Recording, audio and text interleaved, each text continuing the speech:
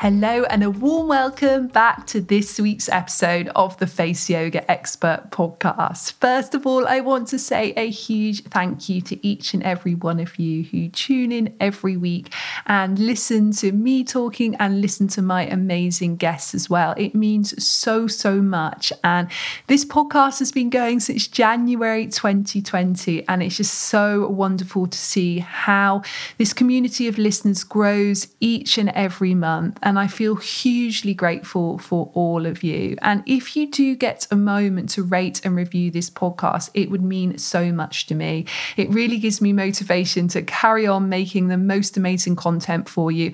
And also I get to know exactly what you like and what you enjoy of what I'm doing. So if you listen to this on Apple, so maybe you listen to it on your iPhone or your iPad, or you're listening to it on your MacBook, and you listen to it via your iTunes or Apple app, please do go and rate and review it. If you can give it a 5-star review, that would be so much appreciated. And please write a little review as well. I'd love to hear what you think of the podcast. And also, if you're on Instagram, screenshot when you're listening to an episode, tag me in, Face Yoga Expert on Instagram, and then I will reshare it. And also, it's nice again for me to see which episodes you're really enjoying. So please do tag me in and DM me and let me know how you're finding certain episodes and what you would like more of as well. If there's any particular guests that you'd like me to get on the show, please let me know.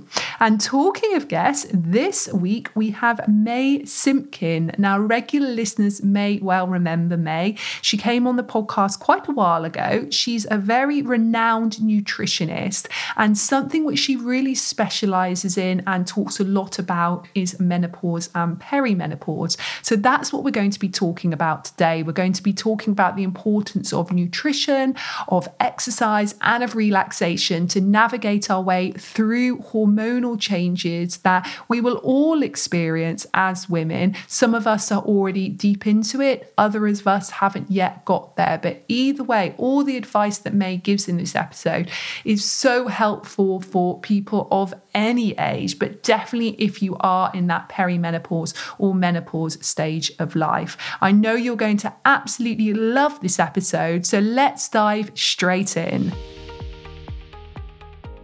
Welcome, May, or I should say welcome back to the Face Yoga Expert podcast. It's lovely to have you on here again. Oh, thank you. It's really lovely to come back. Thank you so much. Well, we've got so much that we want to talk about, so we sort of decided let's get you back on the podcast, because something we really want to dive in today is to menopause, really, because it's something I know that you teach a lot about, you talk a lot about, you're running amazing retreats really based around menopause and navigating our way through menopause in a very natural way. So that's really what the theme of today's podcast is going to be. Yes, I mean, menopause, it's a subject, frankly, close to my heart. So, I'm going through it myself. Every time I think I'm through the other end, we get more symptoms coming through, more I need to address. And the more that happens, the more I delve deeper into, what those natural solutions are. And, I've managed to do it. I think it's very doable. And I love to share what I've gleaned, what I've learned, what I've experienced. And also, of course, based on my professional expertise as a nutritionist. So, there's so much synergy there on a personal and professional level. So, yes, very happy to talk about that. And thank you for inviting me to talk about this subject. Of course. And I'd love to know, actually, you say that you've learned a lot about your own personal journey through menopause. What have been some of the key takeaways that you feel that you have learned? Well, I mean, as a nutritionist, you would expect me to say that I eat well, I live well. I do walk the talk, I practice what I preach. And yet, when I started encountering those classic menopause symptoms, so, they differ for everybody. It starts at different phases, different ages for everybody. There isn't any one time where you suddenly think, I am in menopause. The symptoms sort of creep up on you. And initially, I was getting these symptoms. For me, it was things like hot flushes. Suddenly I couldn't sleep as well. I used to be one of these people that would, my head would hit the pillow. That is it. I'm asleep. I've had a busy, active, fruitful day. I sleep well. And I relied on that. So, I would wake up in the morning feeling revived, feeling energized, ready to seize the day. That stopped happening. And that became a real problem. For any of us, we need to be active. We need to have that energy. We can't start off our day fatigued and, exhausted, not feeling like you're firing on all cylinders. And that's how I initially started to think, perhaps this is what the menopause is all about. And perhaps it's something I need to work on. So what I did was started to really sort of enhance what I did already. And I think this is what sometimes people feel, is that you've got to go all out and, find major solutions, find new solutions. Initially, actually, what you need to do is do what you're doing, but even more, so more exaggerated. What you used to do just doesn't work anymore. It doesn't even touch the sides. So you've got to really exaggerate the good habits I'm talking about, of course.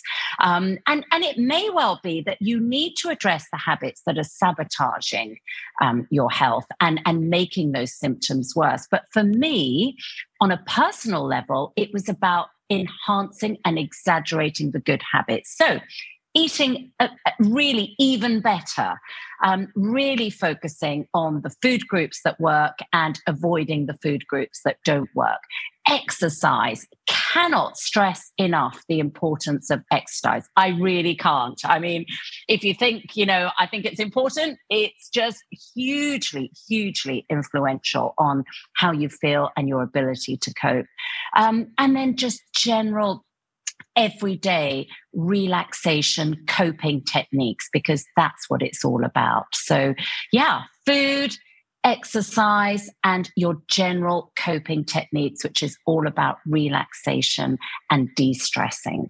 So those are my 3 top tips. Yeah, absolutely. And I love how you say sort of exaggerating the things that already work, and also shifting and changing. So perhaps we've been in the habit for maybe 10 years or 20 years of doing, a little bit of breathing exercises, a little bit of meditation here and there, but actually now perhaps that's stepping that up and doing that every morning.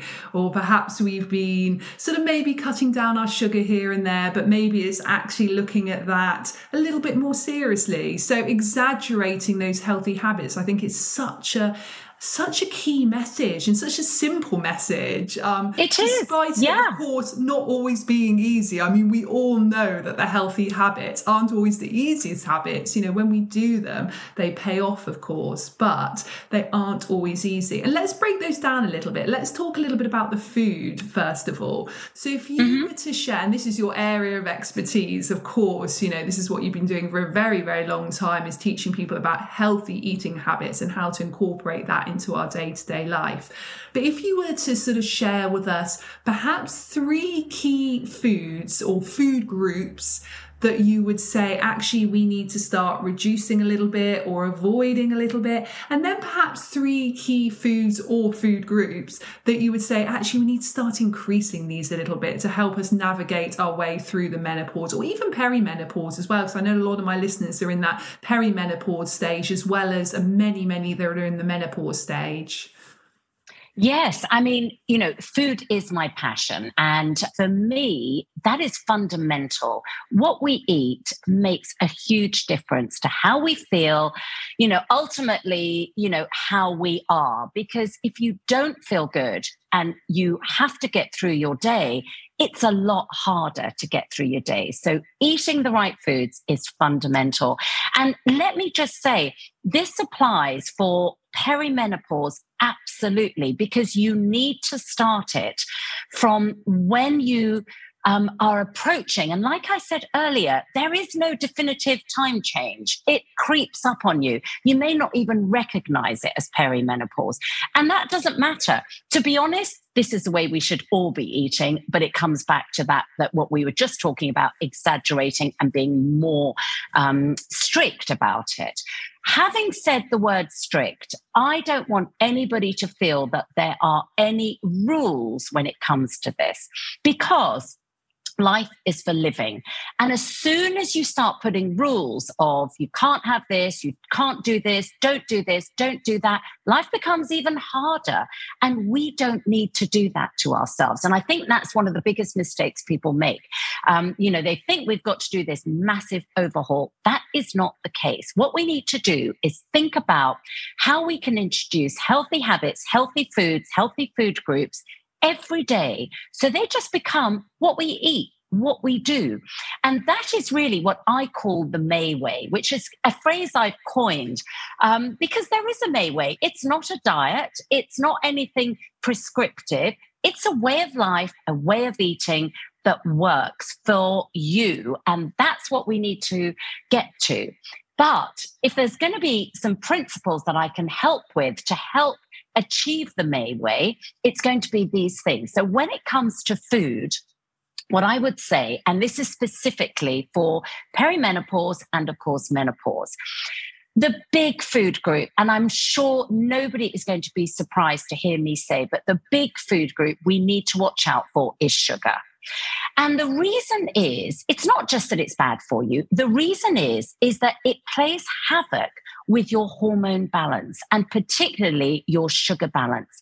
When you get sugar surges, that is when you get the symptoms that don't make you feel good. So you're going to get palpitations, you're going to get hot sweats, you're going to have symptoms of low blood sugar. And that is your body alerting your brain to the fact that you don't have enough blood sugar. You might need to go and eat sugar. So it's actually sending out all these messages to make you not feel good, to make you go and eat sugar. Now, those same symptoms are exactly the same symptoms that you may be experiencing in perimenopause and menopause. So imagine if you've got them already because of a disruption in your sex hormones, so estrogen, progesterone, and even testosterone, and then you've also got them because of a disruption in blood sugars, then you've got a double whammy going on. And that's even harder to deal with. So if you can balance your blood sugars by not eating refined sugars, so not eating, chocolate bars, sweet fizzy drinks, cakes, sweets, biscuits, chocolates, anything like that is just blatant sugar on its own, you are going to help alleviate those symptoms. You're not going to get a surge of sugar into your bloodstream. It's going to be a more balanced release if you're eating even those foods with other food groups like fiber or protein that will slow down that release. So that is one food group you absolutely must treat with care. So, do not eat them on their own. If you are going to eat them, so say as a dessert or as a snack, think about adding some protein or some fiber with that food to slow down the release. And then you're going to at least avoid the surge of sugar that then results in those symptoms that I've just talked about. So sugar is one group.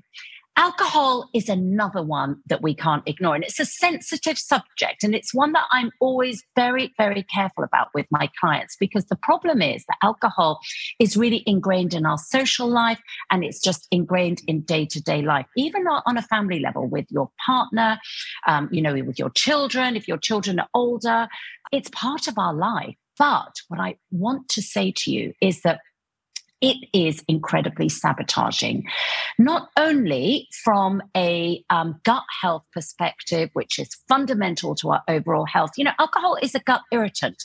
It's going to make your gut more sensitive. It's going to make the foods that you eat more difficult to deal with. You're then going to experience symptoms that make it harder for you to process your food, digest your food, and ultimately benefit from the food that you're eating, taking in those good nutrients from the food that you're eating. So alcohol is going to irritate, but it's also going to make you feel worse. It's going to disrupt your sleep. Now, your sleep is already disrupted because of the menopause and the perimenopause. So, of course, if you're going to disrupt it as well because of alcohol, because I think, many people report that they fall asleep easily with alcohol, but actually it's a disrupted night's sleep. So it's a more fitful night. You're less likely to sleep deeply and reach into that REM, that deep, deep restorative sleep phase during the night. So if you're going to disrupt that, you're going to wake up not feeling refreshed, not revived, not invigorated. And that, again, is going to make your day harder. So we've got sugar and we've got alcohol. Those are my sort of top groups that I would say we need to watch. Now, with sugar, we can also move into a sort of more general group of carbohydrates. Now, I do not want anyone to take away from this that I am anti-carbs. I am absolutely not. We need carbs. Carbs are our energy source, but we need to eat them in moderation. And one thing that is key in the perimenopause and menopause phase is you have to watch the amount of carbs you eat because your body can't process them in the same way. You don't need as much. And any excess is going to be converted to fat and it will collect specifically around the middle. And this is something that many women during the perimenopause and many menopause phase report, that they are finding that they're putting on weight around the tummy, around the middle, and that is specifically due to, and this word is key, excess carbohydrates. So we need to review our lifestyle, review our energy requirement, and eat accordingly. So that's my sort of 3 top food tips. So it's sugar, alcohol, and carbohydrates. All of those need to be eaten in moderation and carefully considered during these phases. Amazing. Thank you. And are there any foods that we can start to really bring into our diet? So it's always nice when we hear that we can eat more of certain things. So what do you usually recommend in terms of adding in? Yes, it's a really lovely way to look at it. It's what can we add in? And when we add in foods, we will naturally see those other foods that I've just talked about fall by the wayside a little bit. But it's a more natural thing. You're not actively removing them. You're just focusing on increasing other foods. And it's a more positive way of eating. It's a more sustainable way of eating. And it's more enjoyable because, like you say, isn't it more fun to think about what we can include? So vegetables. I cannot stress the importance of vegetables for so many reasons. The obvious reasons are that vegetables are packed with vitamins and minerals. All these vitamins and minerals are key to making our bodies work efficiently, making our bodies, have everything that they need. And if our body has everything it needs, it's going to work efficiently. You are going to feel amazing. So that is key. But one of the other reasons that vegetables are so important is that vegetables are known as phytoestrogens. So phyto means plant and estrogens obviously is the hormone estrogen. Now, as we approach perimenopause, and indeed once we reach menopause, our estrogen levels are initially decreasing, and then when in menopause are at a very low level. So one way of replacing that hormone is by eating foods that are naturally high in phytoestrogens, plant estrogens. So the more vegetables you eat, the more estrogens you can start replacing. Now, it's never going to be as good as an actual hormone replacement where you are perhaps taking, hormone orally or as an injection or in any other form, but it's actually going to play a significant role in increasing those levels, or at least balancing those levels, because quite often the big problem is not so much the lack of estrogen, it's the level of estrogen in compared with other hormones. And it's not only other sex hormones, we're talking cortisol, adrenaline, as well as progesterone and testosterone, and even thyroid hormones, and so many more hormones. It's about the balance. So by eating more vegetables, we're going to be redressing that balance.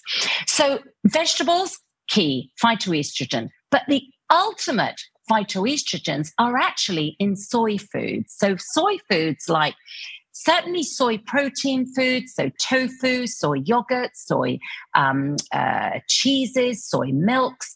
But we do need to be careful with soy. And I want all your listeners to be really aware of this. This is not just a question of going and buying a soy milk or a soy yogurt. You do not need to replace cow's milk or any other milk with a soy milk. And in fact, I would actually advise you not to do that, because then you're possibly having too much of one thing. But if you are going to choose any soy food, it needs to be good quality. So literally turn over, look at the ingredients, and make sure that the soy that is in that food is from the soybean itself. So it's a natural soy and not a soy isolate, which a lot of cheaper brands or mass-produced soy products are going to have, because obviously it's cheaper and it's more efficient. But it's a soy isolate, and that actually, ironically, can disrupt your hormone balance. So, the irony is you're eating those soy foods to try and address your hormone imbalance, but actually you can be causing a little bit more of an imbalance. So I wouldn't say switch completely, but I would say, perhaps think about tofu, for example, as a protein element in your meal. You don't have to be vegan or vegetarian to choose tofu. It's a great nutritious ingredient that you can include every now and again. And the third food group that I would recommend is actually beans and pulses, legumes. So perhaps, cannellini beans, butter beans, any shape or color that you see on your supermarket shelves. These are amazing. So they are another group of phytoestrogens. So they are going to go a little way to addressing that estrogen imbalance. I use phytoestrogens beans a lot in my food. So they are the protein source. It's a plant-based protein. They are a fiber source. They're going to help you feel fuller for longer. They're going to help you address that blood sugar balance that I was talking about earlier. So they're a great food group. Plus, they're so practical. So you can have those in your larder at any time. If you haven't shopped, it is very likely you can put a healthy, nutritious meal together. So yeah, I would say vegetables, key, can't stress that enough. Soy foods, and also legumes, so beans and pulses. Those are three food groups that I think really need to feature regularly in your meal choices. Wonderful. Such great advice. And I'd love to step into the second area you talked about, which was the exercise. Would you tell us a little bit about the exercise that you use to navigate your way through the menopause, but also what you recommend to your clients as well? Yeah. So, with the menopause, osteoporosis is a consideration. So with decreasing estrogen, our bones are at risk of becoming what we call a little bit more spongy. Now, with that, it's all about preservation of your bone integrity. So preserving what you've already got, compacting your bones so that they are stronger. Now, to do that, you need a little bit of impact exercise. Now, I cannot do, and this is me on a personal level, everybody is different, but I really struggle with high impact exercise now. If I do a session, I always end up injured, my hip hurts, I've done something to my shoulder, I've done something to my ankle. I'm not in the position now where I want to hamper my mobility, and I don't want to hamper my, my health and my structural health, physical health. However, walking, I cannot stress enough how important and valuable that is, because it is an impact exercise. If it's a brisk walk, it's also a high intensity exercise. So it's an aerobic exercise. So you do not need to run or jog or do high impact sessions, personal training sessions, if you don't want to. Obviously, if you've been doing them regularly and you are comfortable and you enjoy doing them, that's a completely different scenario. So I'm not at all saying that's not a good thing to do. But me, on a personal level, I find I need to just be a little bit more careful, and I love walking. I think when you're out, if you can do it in the open air, in green spaces, there are so many studies to suggest that walking in green spaces really has a huge impact on your overall well-being. Plus, of course, the walking itself. So it's, with your mental health and your physical health. So walking for me is key. And I do try and reach that sort of standard 10,000 steps. I think it's a great measure. I don't always reach it. I do pretty much always reach around 6,000 or 7,000, but it usually means I have to go out again to reach the 10,000. But it's a good one to aim for. So I would have that in mind. So walking is great, but also we also need to focus on stretching. And so it's flexibility and boosting your strength at this stage in life. Because if your muscle strength isn't good, that is your whole physical integrity that is compromised. If you can't stretch when you need to, you are more likely to injure yourselves and damage yourselves. If you injure yourselves, you're hampered. Your lifestyle isn't the same. And when you reach that menopause, these things are even more important. So again, it's exaggerating, but exaggerating in the things that really are going to make a difference. So boosting your flexibility through exercises and activities like yoga, and also boosting your strength. Now, you can do that using weights. Hand weights are sufficient. So low impact exercise sessions, but using weights. So creating that resistance to build your muscle strength, but also realizing that actually, if you did something like yoga, you're using your body weight as a resistance. You don't need hand weights. Just being able to hold your body in a press up position, for example, it can be a low impact press up. So, with your knees on the ground is enough to build your strength. So, walking, exercise sessions with weights, and yoga are the three exercise activities that I swear by and really try and incorporate regularly. Same, exactly the same. They're my exercise choices as well. I find that walking is something I really got into at the beginning of lockdown.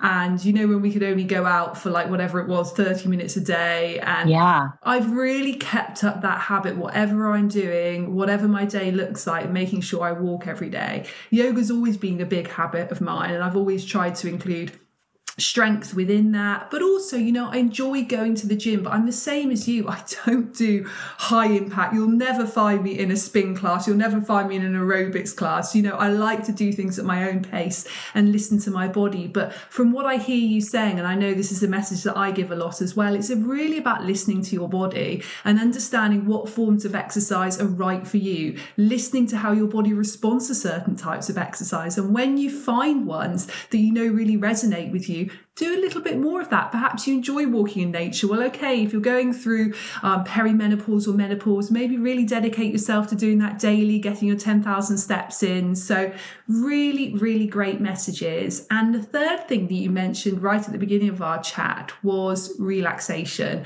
and how important relaxation, whether it be meditation, looking after our wellness, I guess in many, many ways, is so important as we get into perimenopause and menopause. Maybe you could talk us through a little bit about that. Oh, I cannot stress how important relaxation is. And as women, we have this guilt thing that, you can't sit down and relax and you can't have time on your own. And actually, in reality and in fairness, it's really difficult to find that time when you've got young children, working, running a home, you're usually, everybody's beck and call. It's really not easy. It's, again, something you have got to try and find the time to do. But it doesn't mean that you have to take a whole morning out, or a whole day out, or a whole week out. Even just 5 minutes sitting down with a cup of coffee or a cup of tea or a herbal tea, if how coffee and tea don't agree with you, just allowing yourself to sit in a chair and looking out the window, just sitting there buried in your own thoughts for 5-10 minutes before you've got to go out on the school run, before you've got to jump on a Zoom, before you've got to get cooking. It can be hugely beneficial. Perhaps if you can actually even go out for a walk, if it's a 10-minute walk, that's still better than not doing it. Now, there is so much research out there to say that if you do, say, 3 sessions of 10 minutes of walking, it's actually the same benefits as doing one whole 30-minute session. So I think, when I first read that, I thought, I'm really happy hearing that, because sometimes I don't have time to do, say, 30 minutes, but I could just go around the block. I could just get my trainers on, put a coat on, and just go out there. Mind over matter. Don't overthink it. Just go. how many times are you going to come back saying, I wish I hadn't done that? You're never going to. So it's really worth doing that. But if it's raining, it's miserable, it's freezing cold, or frankly, too hot, just sit down and take that time. I actually believe in sitting down and doing nothing. So try not to have the phone in your hand, try not to, be on the phone talking to somebody. Just sit there buried in your thoughts. Allow your mind to wander. Allow your thoughts to wander. You never know, even if you come out of there and you've decided what you're going to cook for that day. You've decided what you're going to shop for when you go out shopping later. You've clarified your thoughts. You've given yourself that time to think, and then you don't have to think about that. It's going to be one less thing that's going to confuse your head, confuse your thoughts, occupy your time later on, and it's going to help overall with your relaxation. You're just going to be a little bit calmer. So don't feel guilty. In fact, the opposite. Make the time and take the time. If you're that type of person, diarize it. Put it into your diary. Between 11:30 and 12 o'clock, I am sitting down and drinking coffee. And I don't necessarily do it with anyone. I don't have to meet anyone to do that to make me feel less guilty. I'm just going to sit down and do it on my own. I know many people like to diarize an exercise session for that very reason, to make it happen. So really allow that time. And I think another key point in the day that a lot of women are guilty of is that end of the day. Once the day is over, the meal is over, the dishwasher is loaded, the kitchen is clean, the kids are calm, perhaps they're not in bed, but they've done their homework, they're ready for bed, they're having that quiet time. It is actually allowed for you to take that time and relax. But the key thing here is giving yourself permission. It's okay. The day is over. You've achieved a lot. Even if you haven't achieved a lot, it was one of those days and that's it. It's too late to do anything about that. The following day is when you can do something about it. And your best chance of doing something about it the following day is giving yourself that permission to relax, and therefore giving yourself the best shot of having a good night's sleep and waking up feeling revived. So give yourself permission, ladies, to relax. It will make a big difference. Yes, I agree completely and wholeheartedly, for sure. And just to finish, May, I would love to ask you, of everything you've already mentioned, or maybe it's something you haven't yet mentioned, if you were to share one top tip for inner peace and true wellness, what would that be? Oh, what a lovely question. I think, that's something that, I don't know, have I thought about that? I suppose I must have, because, it's something that is really valuable to me, because, when I feel good, I'm a different person. I'm peaceful, I'm relaxed.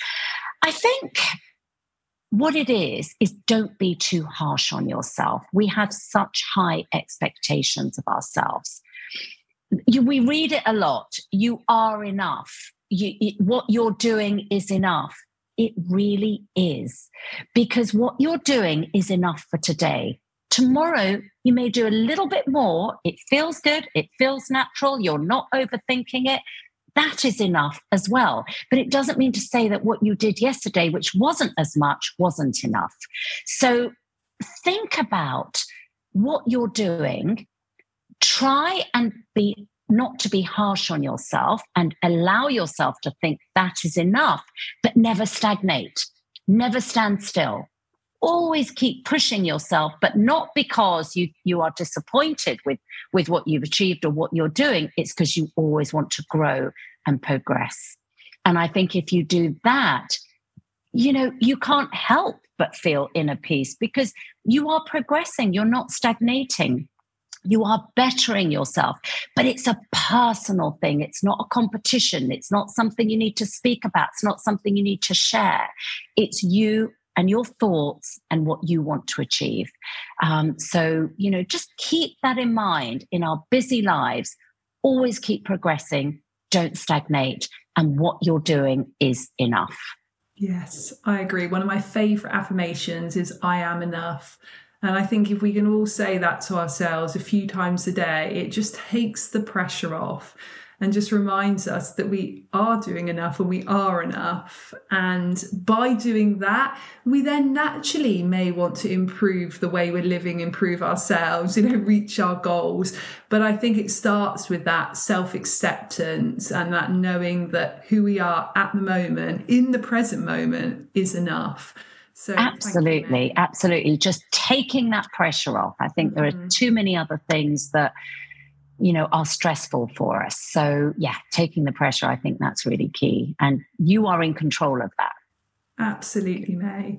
And something which you have coming up, which I know is very, very exciting, is your menopause retreats, which I know is very much based on a lot of what you talked about today, the yoga, the nutrition, the relaxation, the wellness. Perhaps you could tell us a little bit about that before we finish. Yes, I mean, it absolutely encompasses everything that we have talked about. I run health retreats in France, in the Loire Valley. I own and run a chateau here. So it's the most incredible setting. And I love welcoming, my guests here on a 4-night retreat where, you live the May way. It's all the things that we have talked about: good food, exercise, yoga. We do 2 yoga sessions a day. I have an incredible yoga instructor who, people arrive on my retreat never having done yoga before. I personally was one of those people. And I don't do yoga religiously. I don't do it every day.